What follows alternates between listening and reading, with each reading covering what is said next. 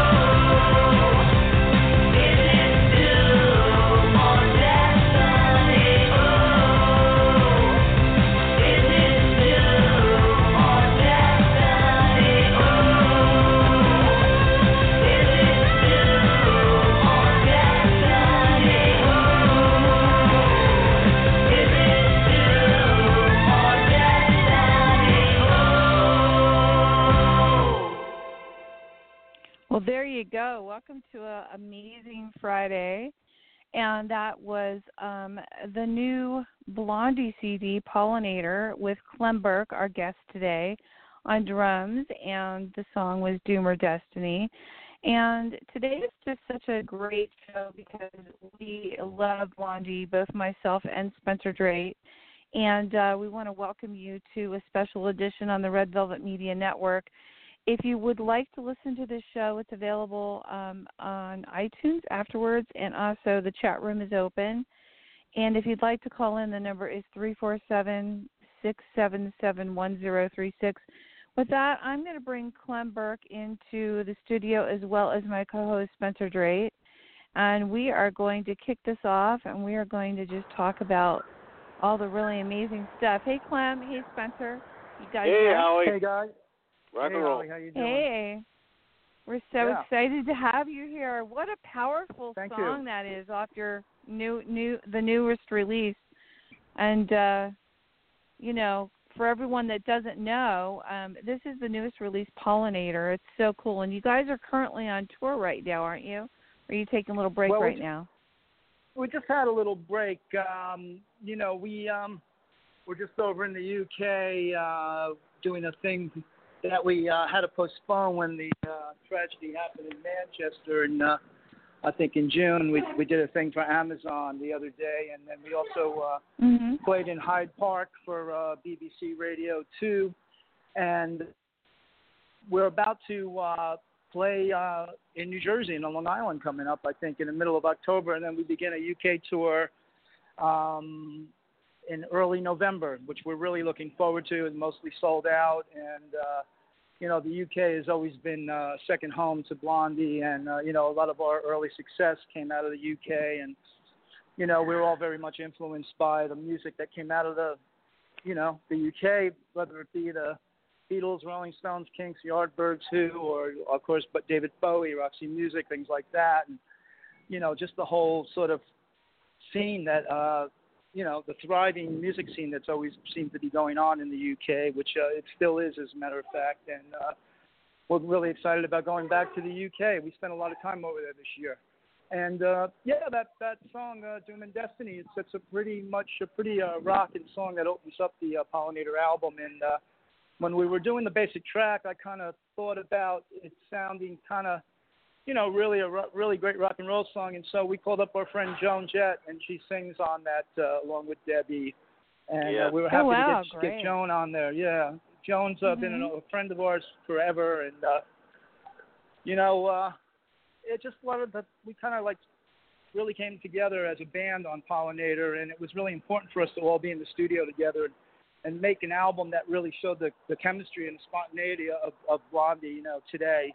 So, we were, in New York City and Soho at a studio called The Magic Shop, and, we recorded the album there, and, we all did the basic tracks together, and it was great to be back at home and recording in a sort of very much in a sort of organic way where we were all kind of like creating together and just kind of driving on the vibe. And of course, David Bowie had been in the studio there in seclusion for a couple of years, recording his last two albums, The Next Day and Black Star. And interestingly enough, when we went in, we were really all in awe of the fact that David had been in there, and you could really sense his presence in the studio. It was oh wow!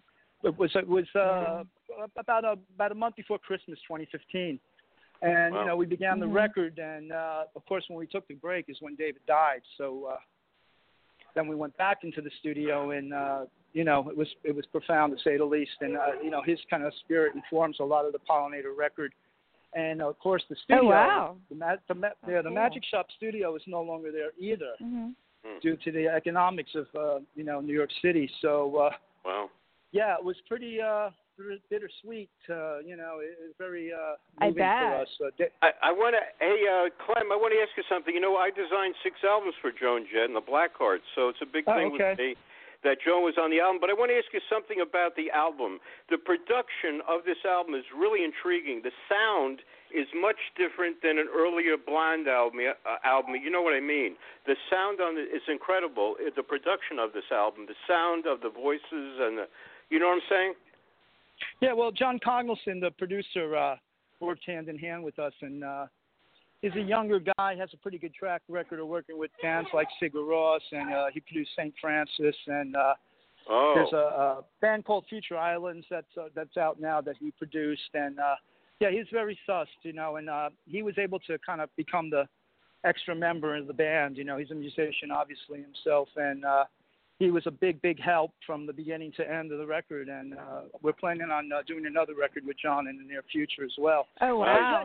Cool. Great. Yeah, it kind of mixes the old sound of Blondie with sort of modern technology. Yeah, exactly. The last couple of records went a little too overboard on the programming and the computers, and this one kind of reached the kind of happy medium, and we're all really, really super happy with the record. And, it went in at number 4 in the UK, it went in at 4, and it was top 30 in America, but, the state of the music business. I mean, something like Parallel Lines, that stayed on the charts for like 52 weeks before it got to the top 10. And, exactly.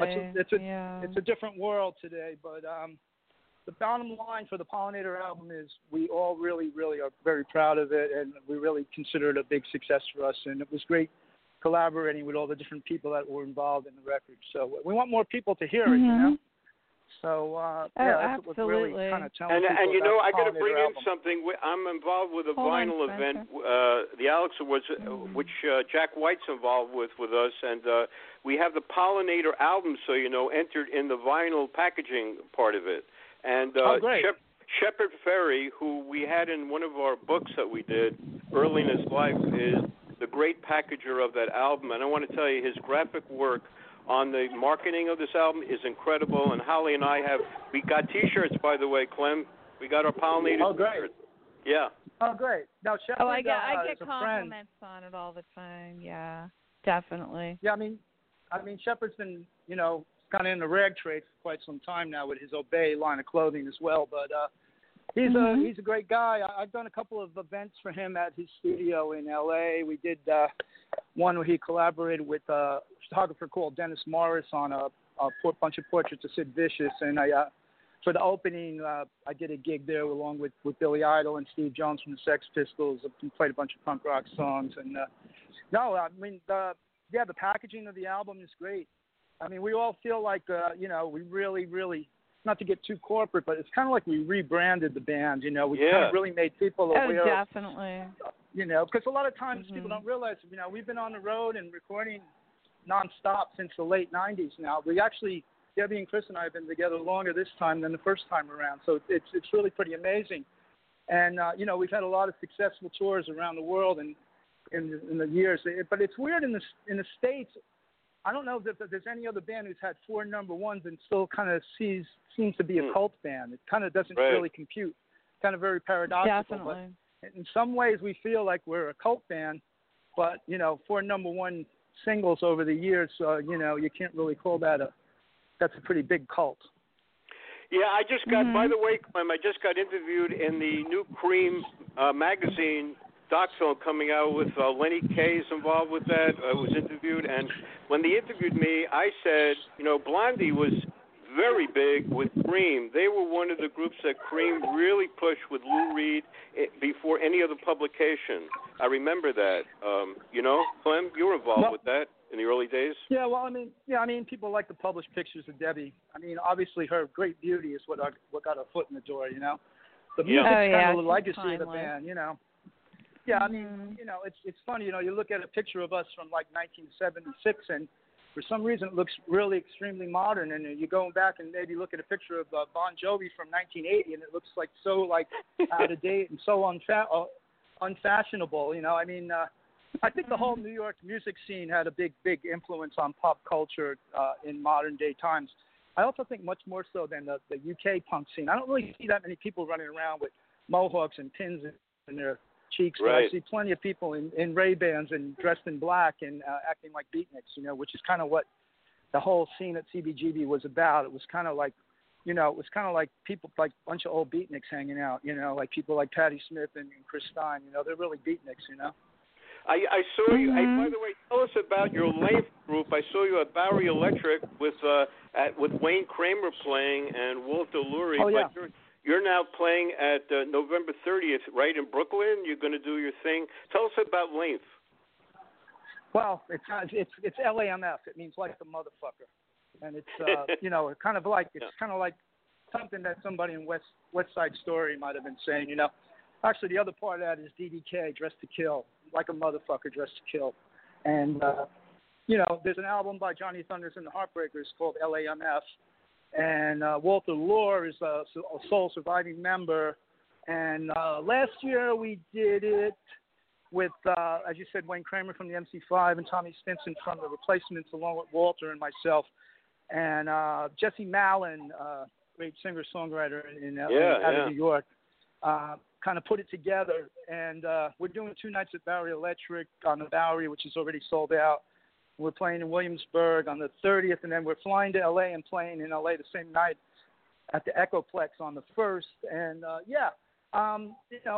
New York Dolls, major influence on myself, the drummer Jerry Nolan, who played along with Johnny Thunders in the group that they formed after the demise of the New York Dolls, the Heartbreakers. So this time around we have my buddy forever, Glenn Matlock from the Sex Pistols, right, and Mike Ness from Social Distortion is going to front the thing, and we're going to have some special guests.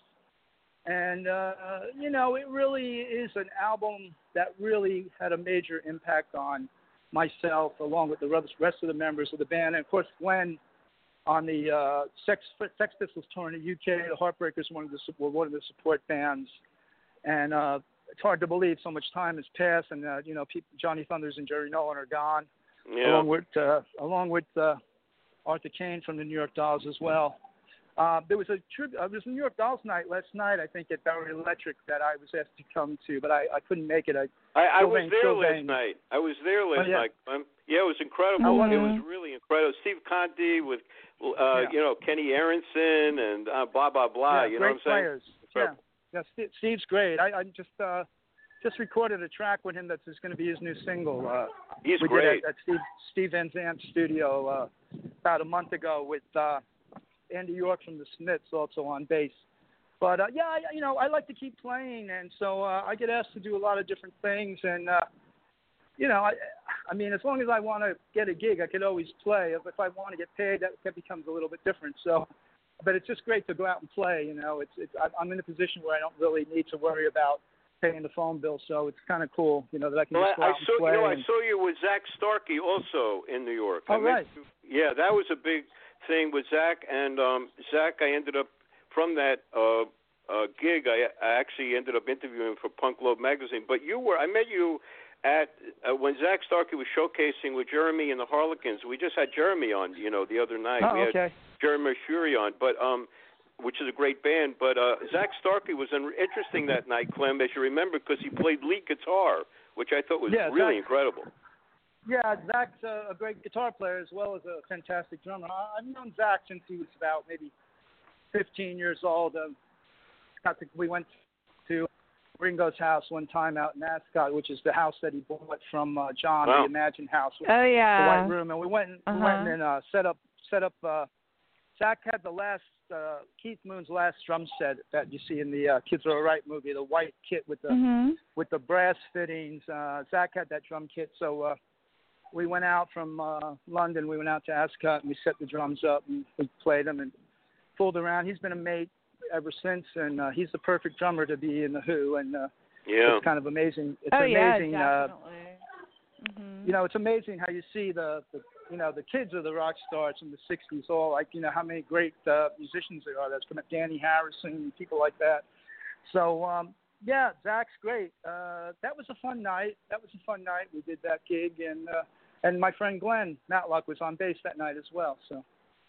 Yeah, and you played with Zach at New York. Hello? I saw you also at a showcase in New York where you played drums with Zach and Shush Laguz and Matlock. Right. Yeah. Oh, that was hot. With them, that was cool. Yeah, I remember we talking about that. Yeah, we had it on the show. Yeah. Oh. Yeah. I had a couple questions that I wanted to ask. Sure. Yeah. Ask away. I wanted. Yeah. Oh no.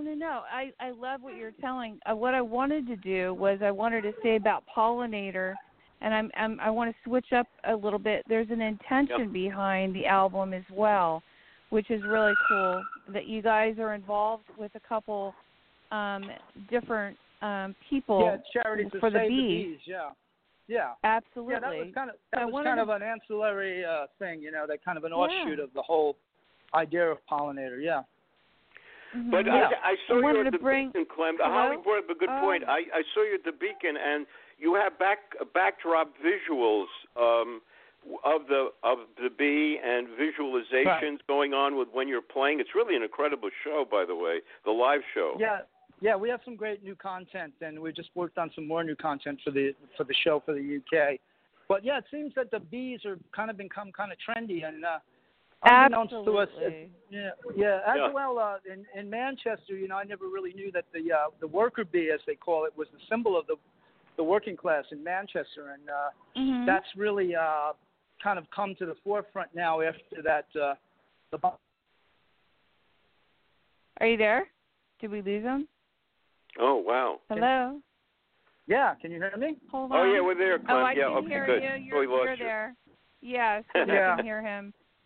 So Spencer, let him. Go ahead. I was looking at GQ, and there's a Gucci suit with bees all over it as well. So the bees that just kind of seem to be, like I was saying, just kind of in the sort of the whole sort of modern day experience at the moment. It's just kind of reached some sort of zeitgeist, I guess. And we're trying to saying to keep the bees going. Yeah.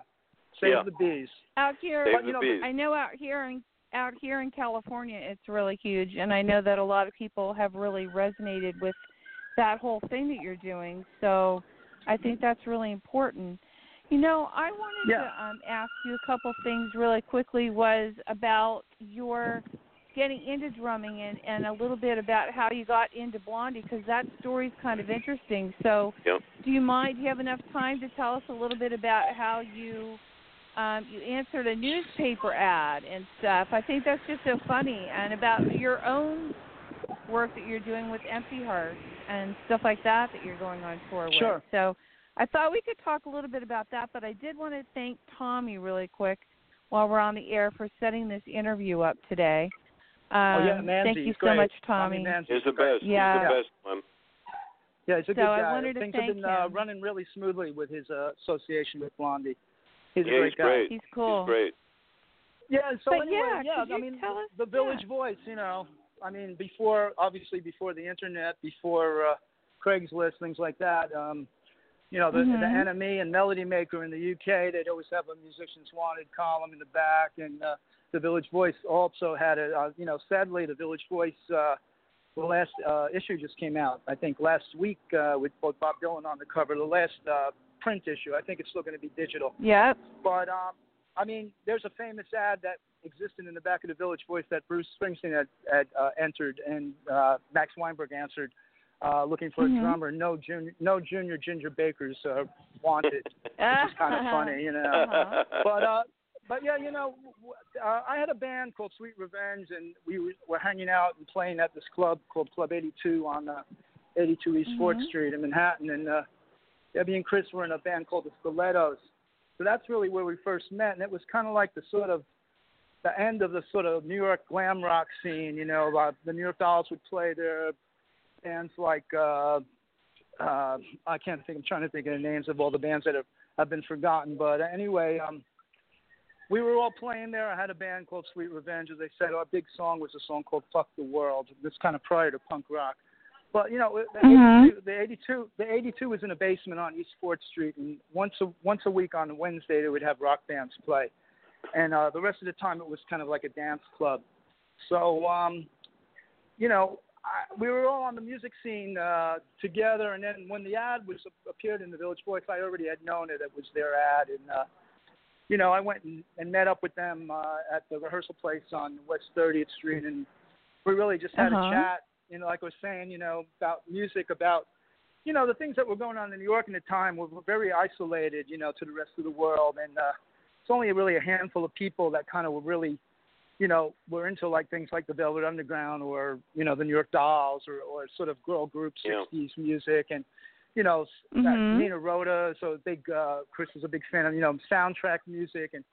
And I can empathize with everything that they were saying in that regard. And, obviously I was taken by Debbie's great sort of charisma. I mean, I've said this time and time again, I was in search of the person that I was going to have a band with that was going to have the power of someone like a David Bowie or a Mark Bolan or Jim Morrison. I was really in search of that special person. And when I met Debbie, I felt like I found that person, it just happened to be a woman. So that was really my kind of dream, to be in a band with someone who was that creatively talented and had that much, charisma and energy. And so, it was a long process to get to where we got in the end. But, that was really the beginning of it. My first gigs with them at CBGB, the bass player, Fred Smith, at the time quit to join the band Television, who are actually playing out in L.A., I think, tonight. And I got my friend Gary Valentine in, and Gary Valentine, he was a co-writer of the first single, Ex-Offender. And Gary was a poet. He knew a couple of chords on the guitar, but he wasn't really a bass player. But I think for his audition, he kind of read some poetry. And he wound up living with Debbie and Chris. Yeah, I mean, it was very kind of an anomaly of what was going on in New York at the time. It really didn't have much of a far reach at the time, It was all kind of very, it was an enigma in a way, and New York was a strange place. There was a lot of people that didn't really, get what was going on musically there, and the underlying influences, whether it be Warhol or, like I was saying, the Velvets or, things like that, weren't really mainstream, at all. So it was only a handful of people that created that whole scene. And I always say, like, CBGB was like a musician's workshop. Obviously it's before the internet and things like that. So, we were able to make a lot of mistakes in public, and I think that was important for us. And people today, everything is so instant and things go viral, and, the comedians can't workshop their material. Someone's recording it, and, it's, like actors are always workshopping, a play or something like that, and you can make that a comparison to what CBGB was like for musicians. So we were lucky at that time, to be around by, surrounded by other people that were there, like the Ramones and Johnny Thunders and various people, Patti Smith, obviously, and, people like that. Yeah. Oh, yeah. That's how it all came together. Also what's really great is you also you filled in 2 times for the Ramones when they played I Was Reading. I did, yeah. Yeah. Wow. And you have a name, too. Isn't it Elvis Ramone or something? Yeah, I was Elvis Ramone because I've been playing. I've been playing with the band Eurythmics, Annie Lennox and Dave Stewart, and I had my hair combed back, and so I kind of broke the mold as far as Johnny, Joey, Dee Dee, and I was Elvis, and they were big fans of Elvis anyway, and it just kind of seemed apropos.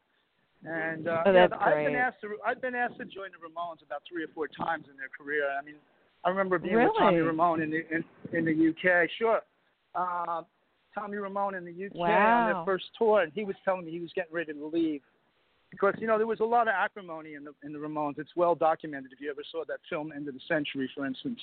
Hey, Clem, I designed End of the Century and Road to Ruin album covers for the Ramones. And great. Yeah. I could tell you about all that stuff too that you're talking about. There's a lot of stuff going on with the Ramones, especially on the Phil Spector album. The Phil Spector album. Yeah. It's good. I just wish Dee Dee had survived. He's the only one that didn't die of natural causes, Right. And it's great that Marky Ramone's able to go out and play. Marky's a friend, and he's a great drummer. He's great guy.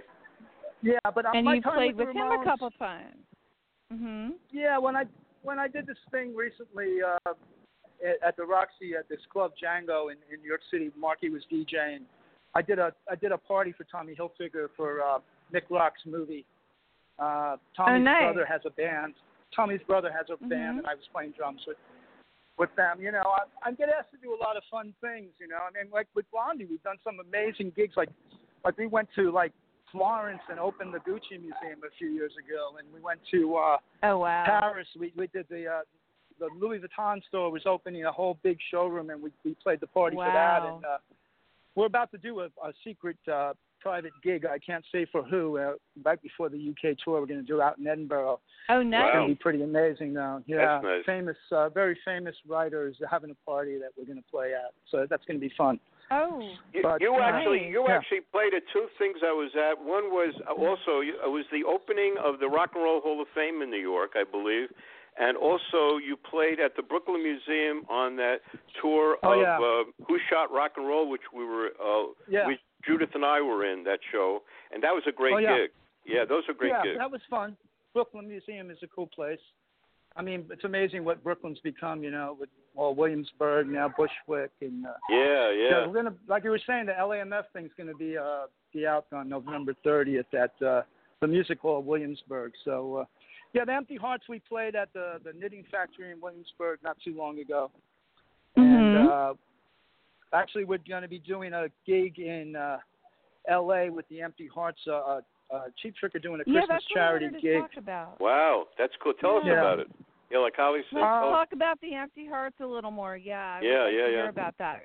Yep. Yeah, well, it's a band of buddies of mine that we've kind of toyed with the idea of playing some music together, and it's a guy called Wally Palmer, the singer from the Romantics, and Elliot Easton, who's the lead guitarist. Oh, yeah, no, amazing guitarist. Give for the Cars, man. Yeah, and a guy called Andy Babuke, who is the bass player. He had a band called Chesterfield Kings, which was one of Stephen Van Zant's favorite bands when he started the whole sort of underground garage thing. Chesterfield Kings were the quintessential underground garage rock band. And Andy's a writer. He's on a couple of coffee table books. One, Beatles Gear. I don't know if you've seen that. And the other one, he's also done for the Rolling Stones Gear. They're really informative. Yeah. And he's also a guitar authenticator. He's the one that authenticated the Bob Dylan's guitar. That was a bit of a controversy about the Stratocaster that was played at I remember Newport that. Folk Festival. I remember hearing Andy was that. the one Yeah, who wow. authenticated it. Yeah, so the That's hot. it's really it's a really great rock and roll band. I mean, the roots of the band lie in the classic rock and roll stars like Chuck Berry and Little Richard and Eddie Cochran, and take that to the 60s when they were all influencing the Beatles and the Stones and the Who and the Kinks and all of that, and you kind of make that to modern times, and you kind of get what the Empty Hearts are about. And we were really honored to have Ian McLagan from the Faces play keyboards on the album. And fantastic! Ian Mac is no longer with us, and the famous guy, met him. Great. Yeah, Mm-hmm. well, Mac was amazing musician, and the Small Faces are one of our favorite bands, and so we made this album that Ed Stacey, who we mentioned, co-produced with us, and kind of became the fifth member of the band, and we're in the process of working on new music, and with this thing on December 2nd in L.A. is something that I think Tom Peterson from Cheap Trick, the bass player, is nice. running. Yeah, he's and, great. Cheap Trick are going to play, and the Empty Hearts are going to play, and I think Cheap Trick are going to have a whole handful of special guests as well, and that's December 2nd. The day after I think it is the 2nd. Yeah, it's the day after I do the LAMF gig at Echoplex in LA. So also I got a couple other things coming up. There's a T-Rex tribute that's going to be at City Winery in New York City. I think that's around the middle of October.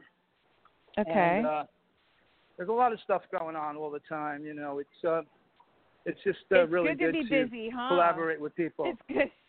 Yeah, it's good to be great, busy. It's great to play music. It's great to play music, and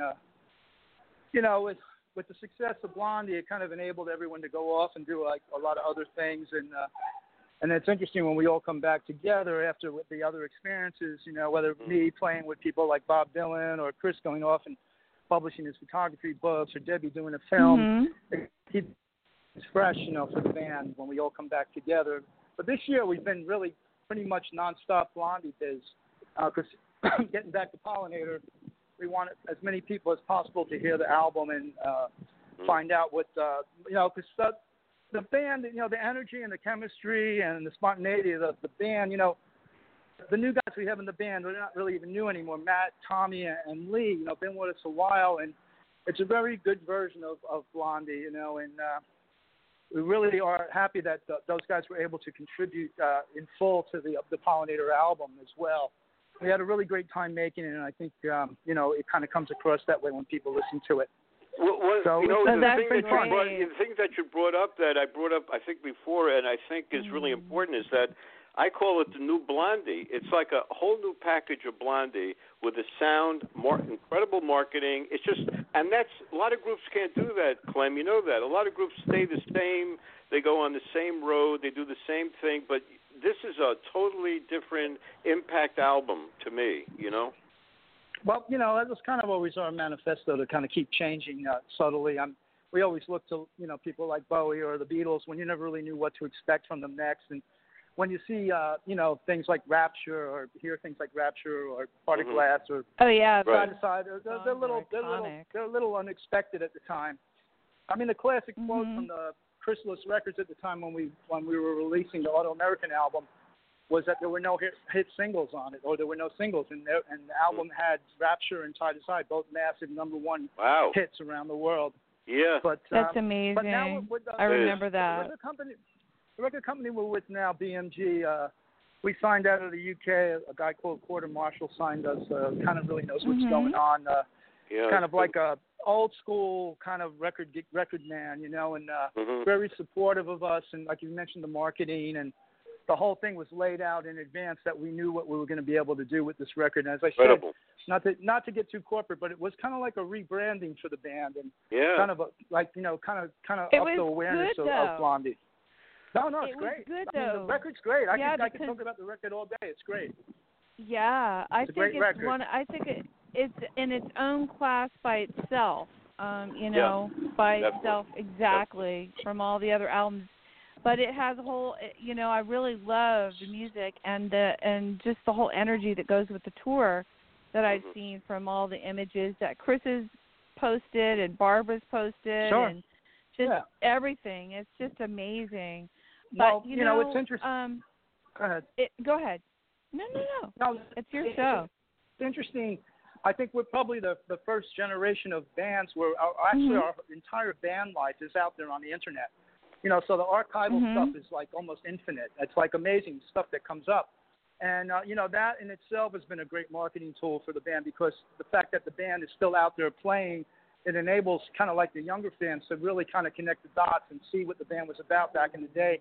As I mentioned, like our image, it just doesn't really seem dated. It's kind of funny, it's just kind of, there's some real early shots of Chris and I with pretty long hair and things like that. But in general, we were kind of very kind of minimal and kind of streamlined, and that was kind of what the look of the band was about. And, with Debbie kind of offsetting the guys, with all the dark-haired guys, with Debbie, the blonde, and her great, beauty and charisma, and just the whole fashion sense of the band. And, it kind of came together. But, now taking it into modern times, I think with Pollinator, we were able to really kind of raise awareness again about the band.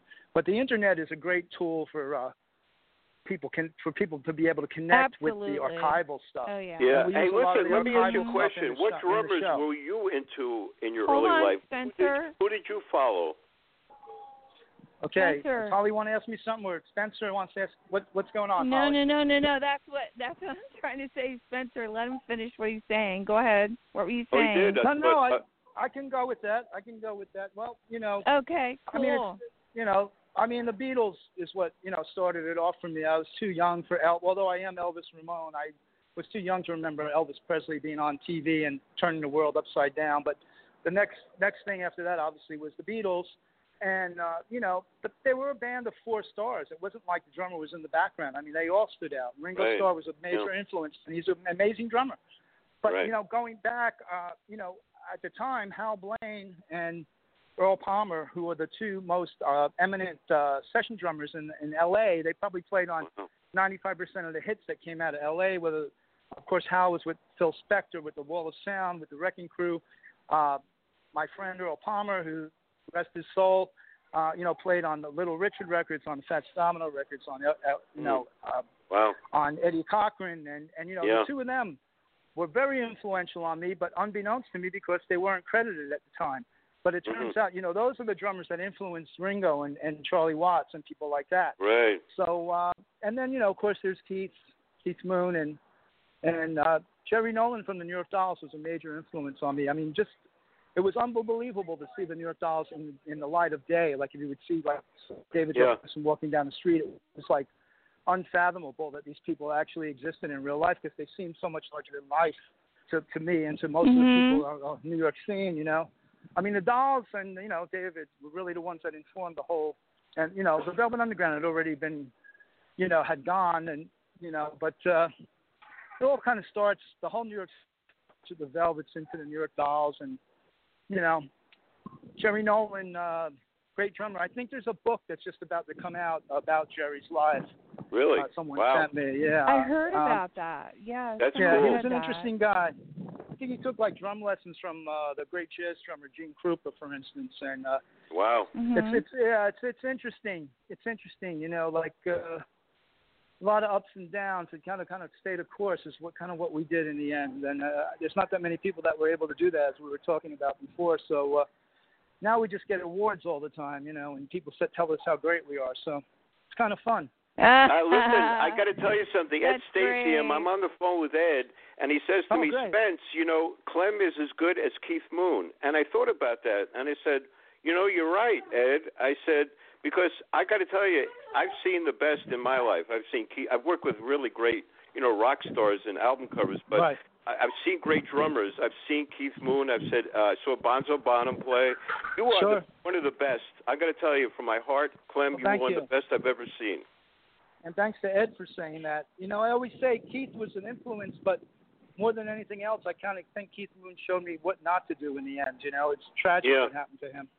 It's absolutely tragic. You know, I got to work with Pete Townsend in the 80s, and, you know, I was really taken aback that Pete talked about Keith quite a bit, and it was a really great experience for me to be in the studio with Townsend back when, and, you know, along with a few other people like that I've been lucky enough to work with. But thank you for saying that, and Ed's true. You know, Ed's great. I was trying to get Ed involved in some of the future Blondie stuff because he is a really, really great engineer-producer. Oh, my God, yeah. I know he's been remixing and remastering the Ramones albums, right? Yeah, he was on, Holly and I had him on already, on our show, by the way. And, right. A really great guy, and he goes back to that Ramones thing that I was involved with the Ramones. But, you know, it's like he is one of the best, right? He's been through the industry. Yeah. He's well-respected. He has great credentials.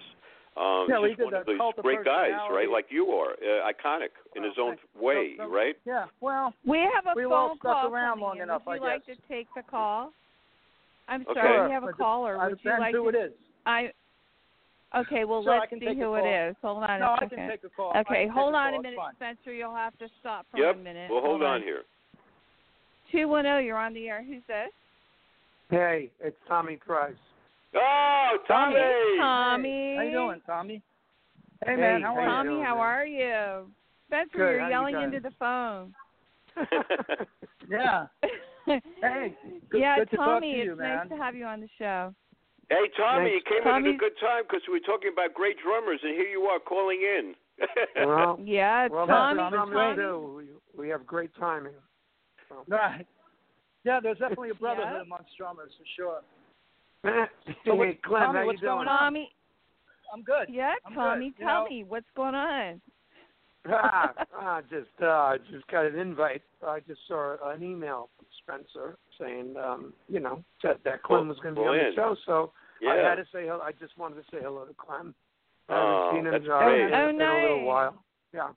Hey, we want to give a plug while Tommy's on. He's got a new album coming out, right, Tommy? You got a new album coming out, right? I sure do.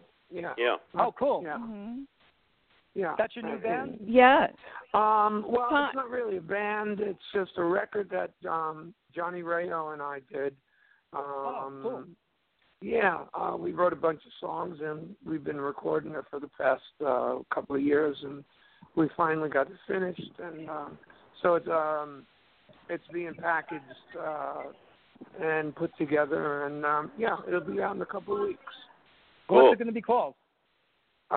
Is it just the two names under my name? It's just Tommy Price. Great. Is down. It's called. Well, the record's called Downtown Phantom. But, okay, you're fronting the band, right? You play guitar, right? Yeah. Cool. Yeah, like we were talking about Zach. So Clem, if you're around, I need a drummer. Okay, man. Well, that's possible. It's possible. But, right now, you never know. I know. Let me know. Send me an email, man. You never know, man.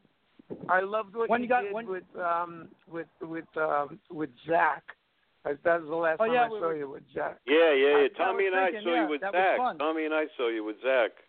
Yeah, that was a great night. You brought out all the great drummers were there that night, and wow, yeah. There was a bunch of good drummers. He's a guitar player, I would think, similar to you, that can actually play in time. Yeah, exactly. It makes a difference. Clem, are you on the road right now?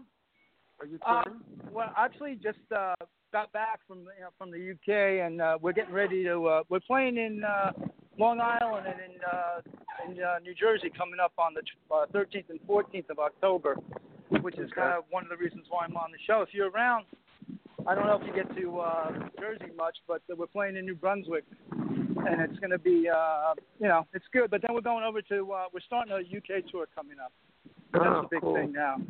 Did you guys do any new recording already? Did you have any new stuff in the studio that you did? Well, we have the album Pollinator that came out in May. So that's what we're still, we're trying to get people to know about the album. Yeah, right. And we've been working on new stuff, but it's all about this album Pollinator right now, and Okay. that's what's we've been still kind of promoting that, and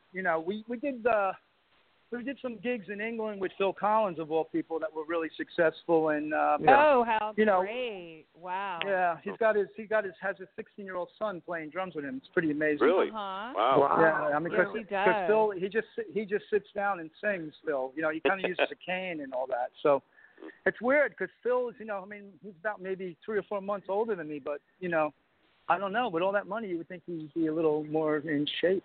I guess money doesn't buy health. No. Yeah, but Phil was great, but his son, it's killer because Lee Sklar, the famous Lee Sklar on bass, and his son's killing it, 16 years old, doing all that Phil Collins drumming. That's amazing. It's got to be pretty moving for Phil, I would think, too. Pretty amazing. Oh, that's amazing. So he doesn't use what was the dude that he used to use, the black dude on drums? Oh yeah, Chester Thompson. Chester, yeah, right. He was amazing, that drummer. Oh yeah, that guy's beyond. He's just amazing. Incredible. Yeah. Yeah. But so this kid is 16 years old that he's using. Wow, it's incredible. Yeah. Wow. He's using the drums, without the bottom heads, the whole bit. Yeah, the single-headed drums. Yeah. Yeah.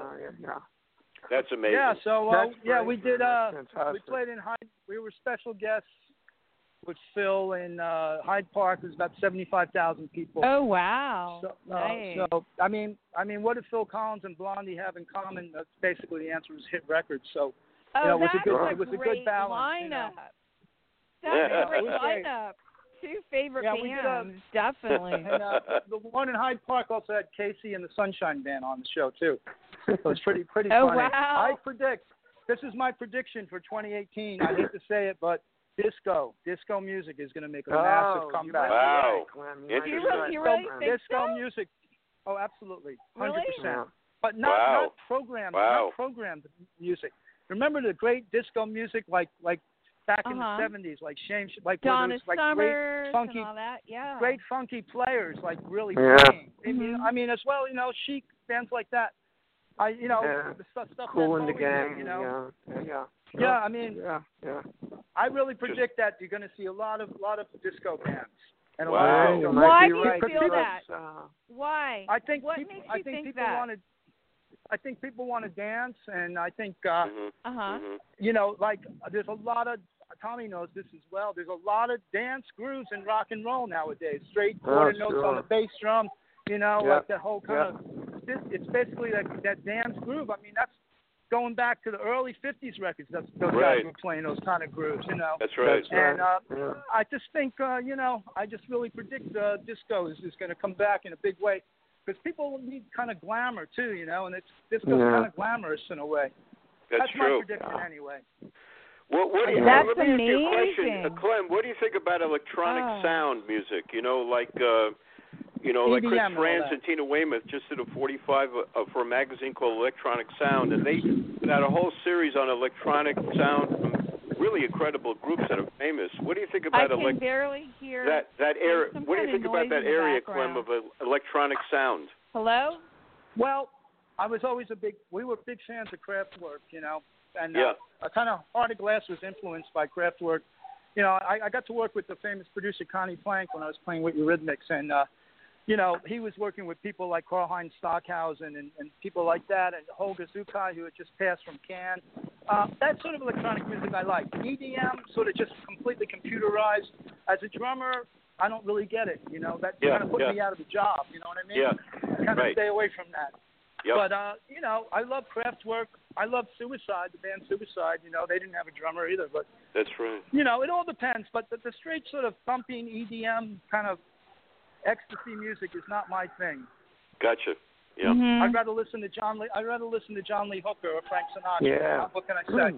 For sure. I mean, that's just You what know, Hey, listen, I photographed John Lee Hooker for an album cover. Wait a minute. We can't cool. talk. We can't. Everybody's talking over each other. Yeah, I I thought you wanted guys to were say, professionals. we are professionals. We are. It's just that Had way sometimes too it's many the sound, cups of the coffee pickup. today. Yeah, sometimes Okay, the one at a sound. time. Too much One at a coffee time. today. Okay. You've had way too much coffee today, Spencer.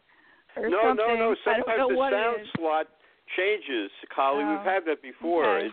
It has to. No, yeah. no, it's not about that. It's not about okay. that. All right. I wanted to ask a quick question.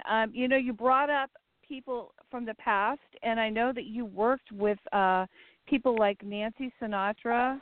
Right. So I wanted to bring that up because that's kind of iconic that you worked with these people. You've not just played in Blondie and Empty Hearts and with other people. Right. You've played with some other people. You want to talk about that a little bit? Yeah, well, I think when I get asked to work with various other people, it's not really like I'm a session drummer. It's kind of like they kind of like what I do, so it kind of starts there. I mean, even like I'm honored that Tommy mentioned, that he might, he'd be interested in me working with him. It would be great if time allowed. Tommy's great. I knew that he was playing drums, but Nancy, it's funny because. Having grown up in the, greater New York area myself, Nancy was born in Jersey City. And, she's like the girl next door. It's unbelievable. I mean, to get to know her was just amazing for me. And Don Randy, her music director, is a great friend of mine. And he was the kid in the Wrecking Crew back in the day. Like it was Leon Russell and... But yeah, Don was a couple of years younger, and he also plays on Pet Sounds album, so his credentials are immaculate. And so I got to know Don really well. He has a little club in LA called the Baked Potato, a little jazz club that's like kind of a 70s time capsule. Yeah, fabulous place. Really great place. And Nancy, she was just really. A great person, really very nice, really, really respectful of her band and of the musicians. We went to Budapest of all places. This guy hired us for a gig. Well, this guy was a big Sinatra fan, so he owned a trucking company. And when the wall came down, and when commerce was flowing freely between the east and the west. He built this giant trucking warehouse, this guy. I can't remember the name of his company, but he was going to have to inaugurate it. He had a Sinatra night before the warehouse became a warehouse. So he set up a giant party. So Nancy and her band went out to Budapest along with Frank Jr. and his orchestra. We spent a week in Budapest rehearsing and hanging out, police escorts everywhere. And then we did this gig in the warehouse in Budapest. It was amazing. And then, of course, with Nancy also, we got to play at the Little Steven Underground Garage Festival, which was on Randall Island about over 5 years ago now, with everyone from Pete Best, from the Beatles' first drummer, to the Chocolate Watch Band, to the Romantics, to Iggy Pop, to the Strokes, and the New York Dolls. And I was there playing with Nancy, and I got to hang out the side of the stage. Most of the time I was hanging out with Bruce. Bruce came on his boat. He pulled his boat up, Wow. The boss pulled his boat up on Randall's Island. He was hanging out. That's funny. It was just like, it was probably one of the best days of my life. It was like just wow. great day. And the weird thing was, go ahead. Hey, Clem, I want to ask you a question. What about, you played with Earl Slick, right? Yeah, we had that band. And he's a great musician. Tell us about Earl Slick playing with him. You mean Frank Manaloni? Yeah, right. Frank from Staten Island, yeah. Yeah, I grew up with Frank Manaloni. Oh, wow. Earl is, Earl's a survivor and a great musician. I mean, it's unbelievable when you think that he played on, the John Lennon album Starting Over. That's pretty incredible in itself. And, of course, all the while he played with David, with Bowie. Earl called me up because there's a clothing designer called Keenan Dufty, who is also a singer, and Earl was collaborating with him, and Earl called myself up and Glenn Matlock, and we had a little band called Slinky Vagabond for a while. Wow! And I think Earl's out on the road now doing one of those Bowie tribute things, along with it's not with Bernard Fowler was doing it with him, but Bernard's probably on tour with the Stones now. Yeah, Bernard, Slick is great. He's a survivor. He's one of those guys that always he always keeps working. He keeps busy. But great player. But in front of everything, he's an incredible guitar player. He's he's really one of the best guitar players. Wow. I mean, his playing on the Bowie album, Station to Station, really experimental. It's unbelievable. Like wow. Yeah. I mean, a lot of people don't really single out that album a lot. That's one of my favorite albums. It is great. It's a great album. Yeah, Roy Bittan as well from the E Street Band on keyboards on that record as well. well. Roy Bittan's amazing. Oh, yeah. That's Roy right. Bittan's amazing writer, right? I mean, Roy Bittan is amazing. Yeah, well, he's classically absolutely. trained pianist, probably. Mm-hmm. Great musician, yeah. Yeah, no, Earl. Earl's a good guy. Hi, Earl, if you're out there. That's man. so cool. I wanted to circle back to Pollinator really quick. I wanted to ask you a quick question. In the tour so far, we only far, played one song from the album so far. I know. Well, we're going to be ending the show with "A Long Time," which is a really great song. Yeah, it's a great song. And what I wanted to ask you about your tour with Pollinator so far is, with all the places that you've played, what are some of the, reactions from the audience when you guys are playing? Because that's really interesting. What kind of people and experiences have you had along the way? Well, the reactions to the new songs have been really great, and they really they really blend into the set really seamlessly. It was strange. We played this place called the Eden Project, which is an amazing place on the southwest coast of England, around by the Cornwall, that area. Really, really beautiful area. And sort of Stonehenge is out that way as well. And we played this place called the Eden Project, which is kind of an ecological brain trust where they were actually doing experiments about saving the bees, for instance, as well. So it was just one of those things that we needed a warm-up gig. And, so this place called the Eden Project, it's just like it really is like the Garden of Eden, just beautiful, beautiful, foliage and really great people. And so when we kind of set out to do that, to play there, like obviously they were getting the whole concept of what we were doing about Save the Bees and all of that. But, the response to the album has been great. I mean, the songs has been really good. And, that Long Time song, it has kind of elements of the old Blondie and the new Blondie. Some people compare it to Heart of Glass a little bit. It was written by this guy, Dev Hynes, who has a band called Blood Orange that is really, really great, exciting, new. He's probably not even that new. He's kind of new to me, but I know he's a really, really great artist, and Debbie did a collaboration with him, and so he's partly responsible for the Long Time song, and it's been great. I mean, we did a lot of TV around the world. We were in Berlin and Hamburg and in London and in Paris and playing the new material, and the response has been great. Like I said, we're all really proud of the record, so that's the main thing. Yeah. It's all good. I saw a lot of people's reactions. Yeah, I saw a lot of the reaction along the way because of all the pictures from backstage that Barbara was posting and Chris was posting and along the way. But, I wanted to ask you about that mural that Shepard Fairey just recently did in New York. Were you there for that? On the Bowery. I wasn't there, but, he just depicts the cover of Parallel Lines, and there's a giant image of Debbie and along some kind of like sort of ephemeral kind of CBGB type stuff. So, that was great. I think that the people that own that building, I think they're going to be changing that out every couple of months, because before that, when there was Joey Ramone. So, no, that's great. I mean, a lot of great stuff has been happening and correlating with the the release of Pollinator. So, it just keeps going. We want more people to hear the record. So that's good news. Absolutely. That's great, man. Yeah, it's great. Well, what we're going to do, I know that you've spent an hour with us today, and I know originally we were talking about 30 minutes. No, it's been great. I wanted to tell you. No, I wanted to say thank you so much for spending, this time with us, and I wanted to thank Tommy so much for calling in. Oh, yeah. And great to hear from you, Tommy.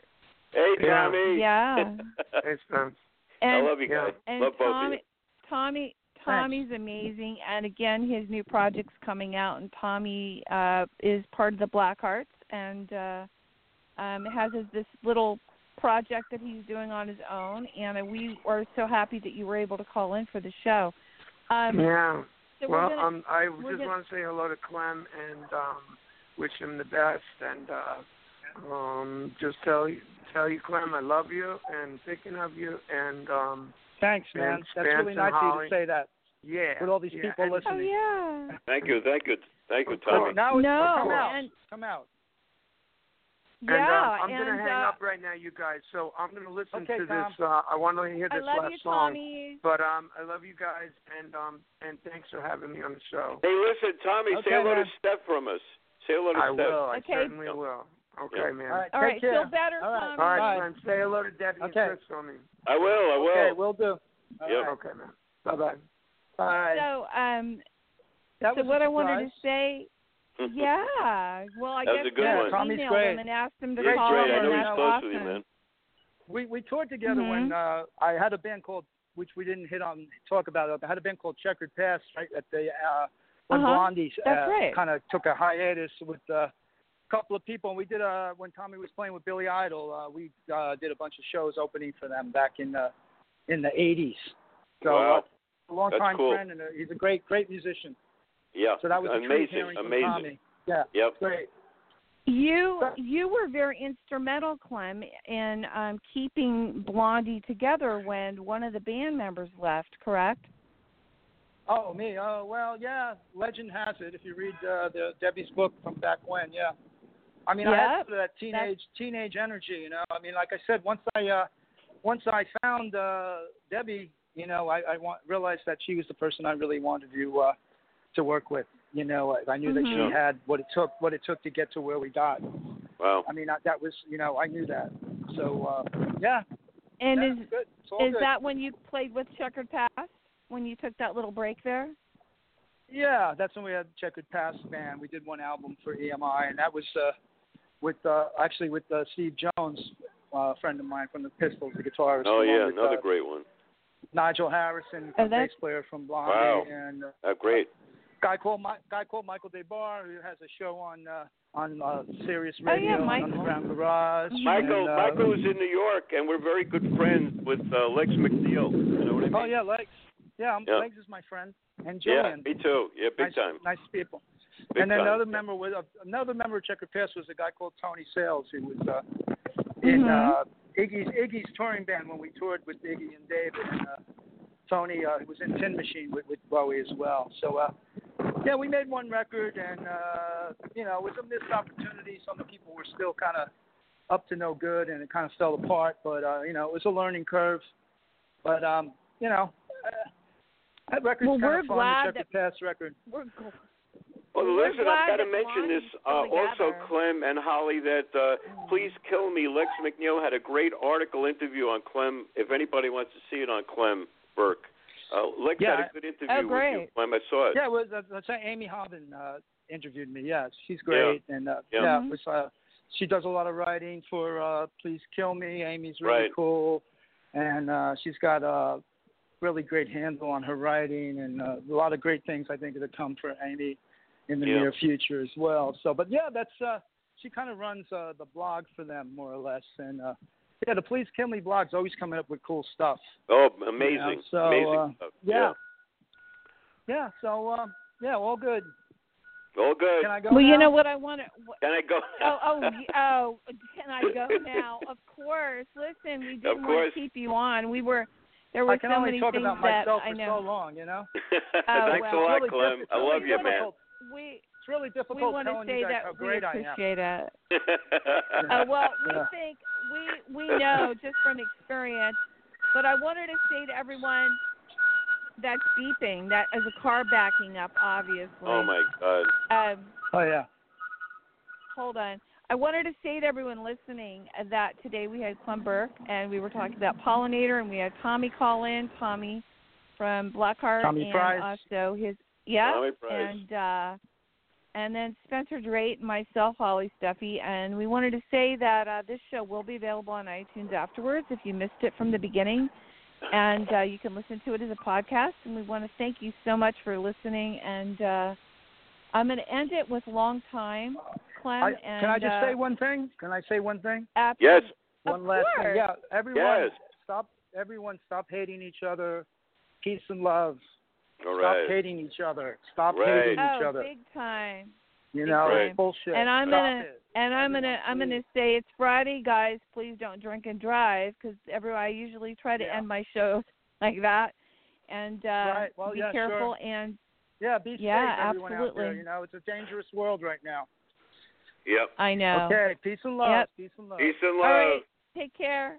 And with that, we're going to end bye-bye, this long guys. time. Have a great See day. you guys. Bye, guys. Thanks for having me on. Bye-bye. You too.